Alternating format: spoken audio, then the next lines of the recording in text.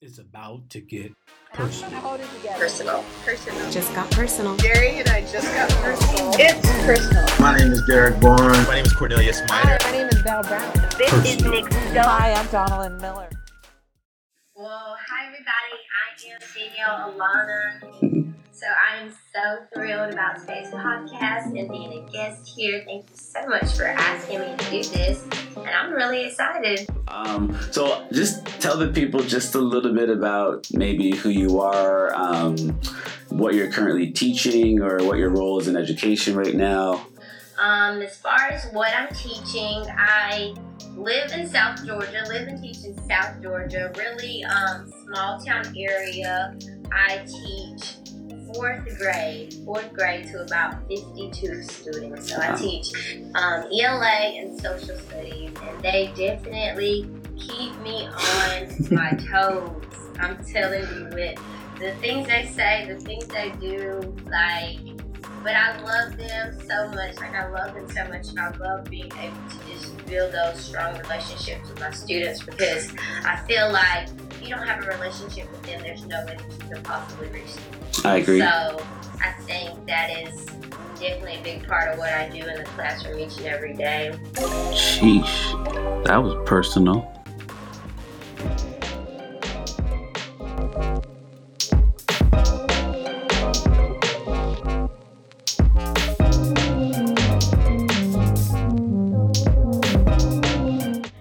Helping them to become better readers and better writers. Like this year, I set some goals for myself. Like I wanted to encourage them to be strong readers, but before that, I wanted to build strong relationships with them.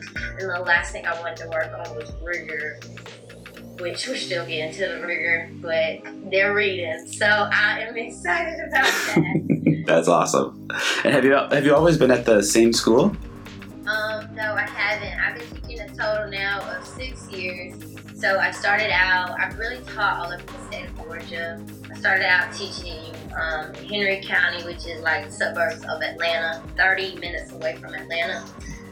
My first year of teaching was absolutely a train wreck, absolutely horrible. So after that, I changed schools, and I went right back to the same area that I graduated from college, which is South Georgia, close to North Florida. I'm like really 18 miles from Florida. So I was teaching in a very rural school for like 3 years. I taught fourth grade and also taught first grade for 1 year. And then after 3 years, that school just wasn't a good fit anymore, so it's time to move on. Mm-hmm. And I'm at my current school now. I've been there for 2 years. It's more of an urban setting. Very different from the previous school that I was at. How many years is that now? How many years teaching? 6 years. 6, okay, yeah. So we're like roughly the same. I'm on my 7th, and my wife is on her 7th as well, yeah. And I totally get it. Like that first year, you have no idea what's going on. Yes, and that's why I'm always trying to support first year teachers, because it is so hard. It's so hard. It's so hard, just the amount of things you go through emotionally, then the amount of stuff that you don't know about the classroom. And I think it's just so overwhelming for the entire time. It is. You're like a deer in headlights, right? Like you get in there and the kids are looking at you, and you have this you're fine the first few days. You're you're figuring things out, and then there's moments where you're just I have no idea. And you have no clue, because it's even simple things about your building that people haven't told you, and you just don't understand the procedure. Totally. Danielle, so what's your background? Tell me a little bit about your family life. What does that look like for you as a young girl growing up in Georgia? Okay. Yeah. So I grew up in a single parent household. My dad actually passed away when I was a small girl, to 5. My dad passed away.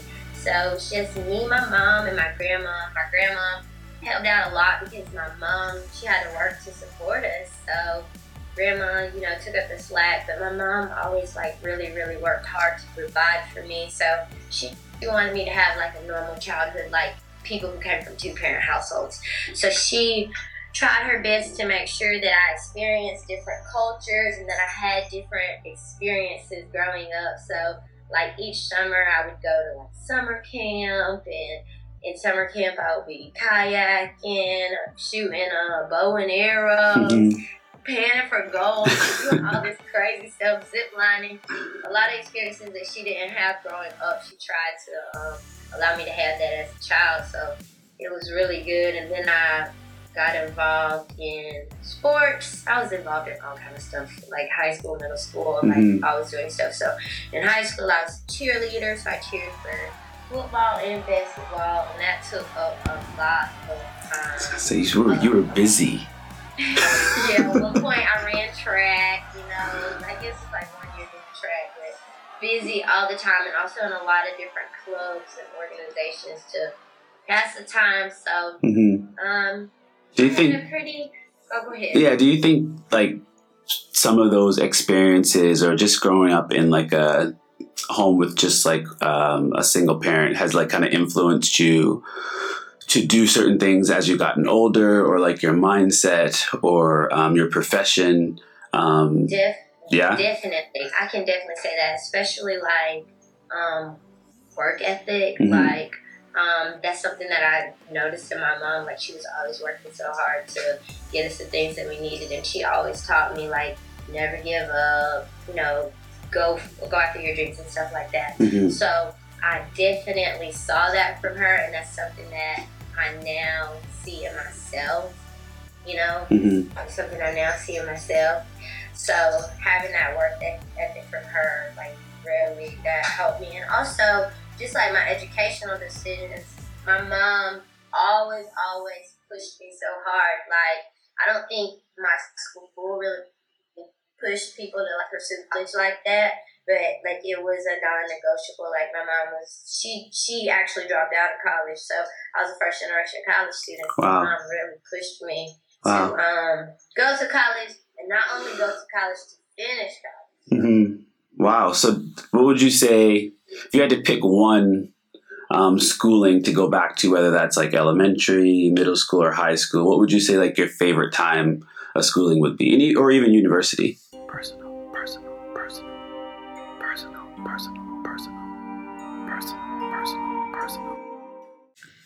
Okay, I'm gonna have to go with elementary if I were to pick one, because elementary was it was a blissful time for me. I remember specifically in 2nd and 3rd grade, I had a teacher. She told me later on, we're still friends, we're still in contact. She told me later on it was her first year of teaching, which I never would have believed that. Like, I was in 2nd grade, and I always would tell people, let me tell you, Miss Helen loves me. I know that. My teacher loves me, and I love going to school. So I had her for 2nd and 3rd grade, and I always just felt so loved by her. Like, she was just so nurturing to me, and I loved being in her class. And then 4th and 5th grade, I don't know if it was a thing at my school, like teachers looped. So I had the same teacher Oh, wow. 4th and 5th grade as well. It wasn't the most pleasant, like with Miss Helen, because I'm almost ashamed to say, but this is small town problems. My 4th and 5th grade teacher was my older cousin. So she was like, every time I misbehaved, she'd be like, Danielle, you want me to tell your grandma? She's like, do I need to stop by your house this afternoon? And I would be so upset. And then I was hoping to get out of her class in 4th grade. Turns out she like saved it to the end of the thing. All the other kids knew what class they were going to, getting a new teacher. And I'm like the last one, like, why hasn't she called my name? Like, this is alphabetical order. Why am I still here? And she looks at me and she's like, Danielle, you get to be in my class again. So it's so on the inside. But she has definitely made such an impact on me now. She checks on me all the time and is one of my mentors, in teaching. So even though I did enjoy being in her class, I'm appreciative to her now. It's crazy how things work out, right? Yeah. And you're in the moment, like thinking back, you were probably like so annoyed, you were angry, like you didn't want anything to do with her. But now you like appreciate her so much more. Yeah. Would you say your school life, well, obviously it seems like, I would say, I don't know, would you say it was more positive than negative? Or was there a side? I think elementary, well, I say that, but school was negative for me, actually. Like, even though in second and third grade it was so pleasant, I started getting picked on in third grade, I think. Mm-hmm. And it was horrible. Like, I would go home every single day and cry because people would pick on me because I was the shortest person in the class. Of course, now it's like there's nothing to pick on someone about. But like that really hurt my feelings. The little kids would pick on me. I'd go home crying every day. My mom would have to console me. So now with my elementary kids, I'd tell them that story, and they're like, "You for real were the shortest person in the class?" And then like the short kids, they're like, "Wow, Miss Donaldson, we can relate to you." So it kind of helps them to get through those tough times. I had a negative experience in school. In fourth grade, I was like a teacher that much to my cousin. That's when I started really disliking school. Of course. I'd write on my paper, "I hate you." And my mom was like, "What's going on with you?" And in summer, they would say, "Oh, little girl, are you ready to go back to school?" I'd be like, "No." Didn't I tell you to stop saying that? I think it's good that you had the experience at the time. Like, little kids, like, you look at them and sometimes you're thinking in your head, like, this shouldn't be a big deal. But of course, like, during that time and for them, this is like It's huge. Exactly. Yeah, so then since I know how I started to hate school in fourth grade, now I teach fifth grade. Mm-hmm. I try to make sure that they don't start hating school Mm-hmm. because I know how negative that's going to be if they start disliking it. So, Sure. And it's crazy how, like, anything can make them dislike it. It can be a small moment that has happened at recess. It could be something that's happening at home. And then it can, like, you remember those moments, right? Mm-hmm, Yeah. That's true. And it snowballs. It does. Yeah, it does. What would you say? What was the demographic at your school? I grew up in, like, my small town is, like, predominantly white. Mm-hmm. I might say, like, 90% white, maybe 5% black, Mm-hmm. 5% other. And would you say, like, going all the way through elementary, middle school, high school, was that what your, like, schooling looked like? Yeah, for the entire time. So there were times like I took AP classes in high school, Mm-hmm. and I just remember being the only black girl there, or maybe the only black person. Yeah. So that was a little bit difficult in some regards. So what can I ask, why was it difficult besides the fact that you were, like, the only person of color there? Like, were there, like, what made it so difficult? I don't think people like. I don't think people ever said negative things to me, Mm-hmm. but it was just trying to navigate that white space and Mm-hmm. trying to make sure that I was performing at the way that I should have been performing. Mm-hmm. And it just felt like I had a lot of pressure, Mm-hmm. and a lot of times I couldn't necessarily relate to all of the materials, Mm-hmm. but it was just kind of tough. It was a tough space to be in. Yeah, and it's funny, I just had that conversation with someone. Just feeling like you have to be better all the time. Yeah, I think I saw that. I saw the clip. Right. I think you did a YouTube video. Yeah. And it's interesting hearing, like, a few people have messaged me, and it's just like, they're like, and it's not just like black people, it's like just people of color in general. And they're saying, like, I can totally relate being in that space with you. And all of them are still working on, as a 30, 40-year-old man or woman, like, changing that, like, mindset. How do you get over the fact that, you don't have to feel like you have to continue to be better, though you're in that space, right? But I think it goes back to similar to what you talked about, because you've grown up that way. That's all you kind of know. It's consistently on your mind, right? And it's hard to kind of shake, right? You ask kids to do this stuff in the classroom, and then you can't do it yourself, right? Like, absolutely, I agree, and I think that we have to think about that as well in the spaces that our students, Mm-hmm. and think about how they might be feeling Mm-hmm. when they're at school, Mm-hmm. and how as educators we're addressing our own biases and Mm-hmm. making sure that we are staying educated on teaching materials that are culturally relevant. Mm-hmm. I'm big on that, Mm-hmm. and I think the Instagram community has helped me with that. Same. because- Yeah. I think for me, like, I finished my master's a little while ago, And like my first 3 years of thank you. The first 3 years of my teaching, I was trying to just like survive. Like I was kind of underwater, just like drowning a little bit, just making sure I was above. And then as you get more comfortable and you start doing a little bit more research, and then you start reflecting, which also I think is a very powerful tool. Like you start, what am I actually really giving these students besides what's given to me? Right. Yeah, that's good. Right. That's good. And I can't remember, someone else posted something recently just about like, why are we allowing ourselves to stay stagnant on the content that we're teaching, just because the content is kind of given to us.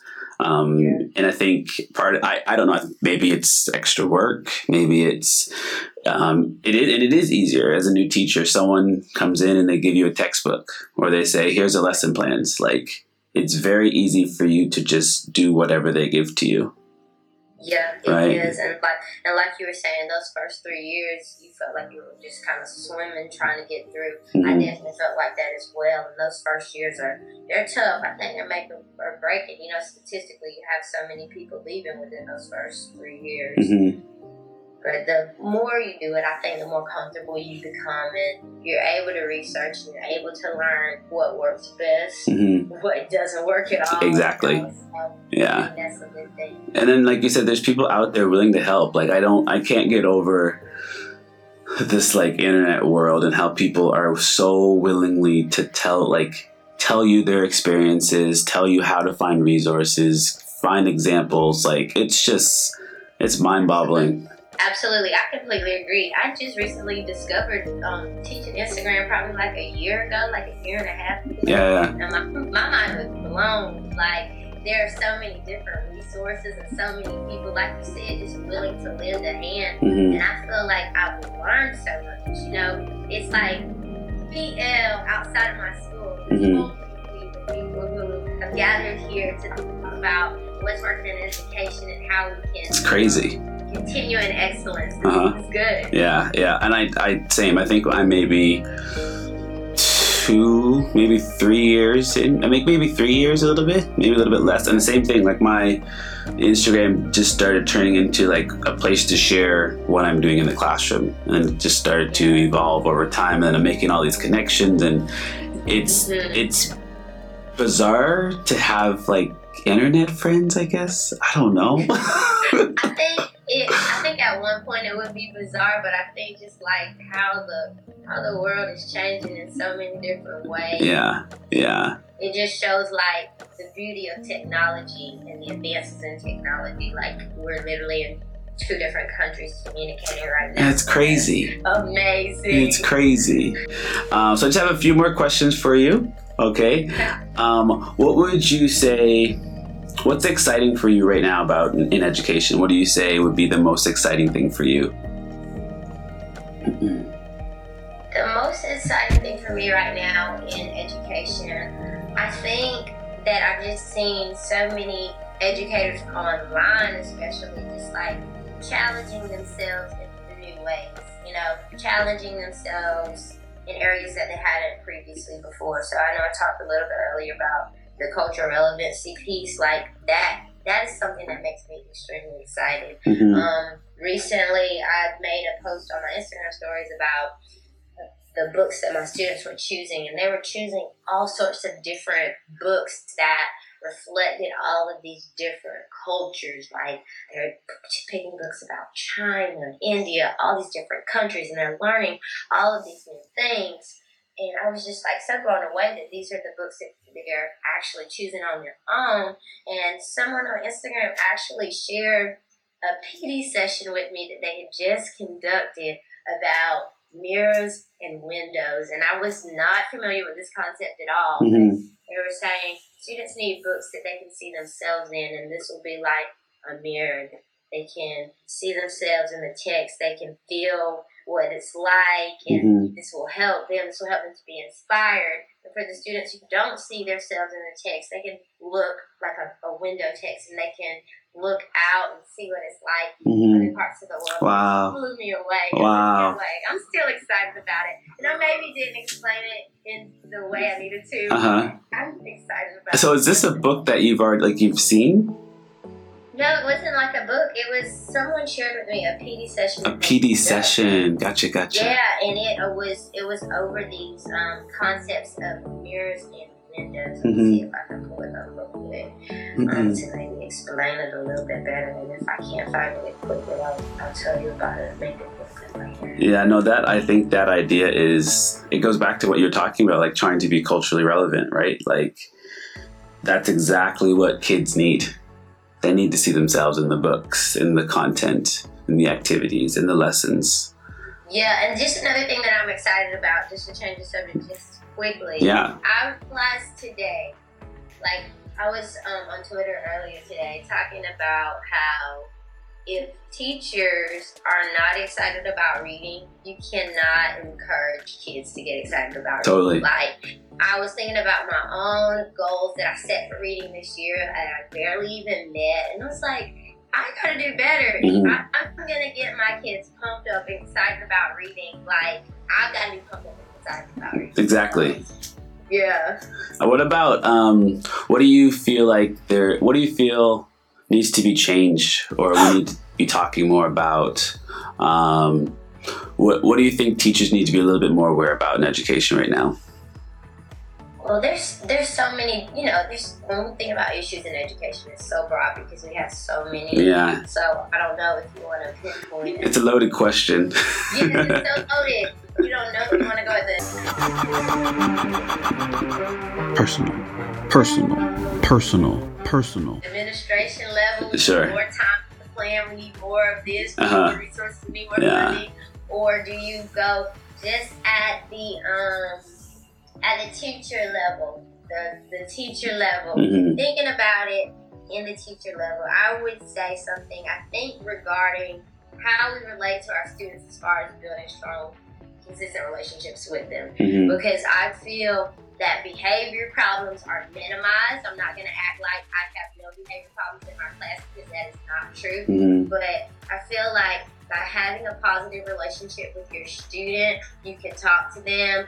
They're able to tell you things about their home situation. They're able to open up to you. You're able to reach them in ways that are not possible if you don't build strong relationships with them. If you're not concerned about the things that they're concerned about, if you don't know anything about them, it's going to be very difficult to reach them and teach them. No, I agree. Thank you. You are awesome. I'm hoping that, again, this is not the last time that we connect together. Yeah. Same here. I've really enjoyed chatting with you, so I definitely hope that we can come back together at a later time for the podcast. I hope so. Maybe we can collab on a YouTube. I would love to. I'm trying. Awesome. So just before you go, can you tell the people, where can we find you? What's your handle? What social media platform are you using the most? And if there's anything next for you. Okay, so on social media, I am on Facebook, Instagram, and Twitter.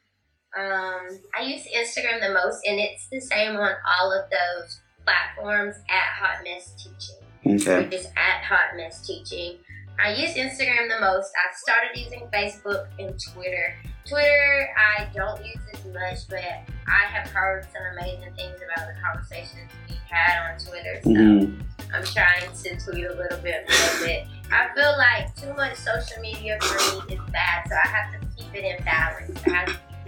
I agree. On social media, what's next for me? I don't have it pinpointed.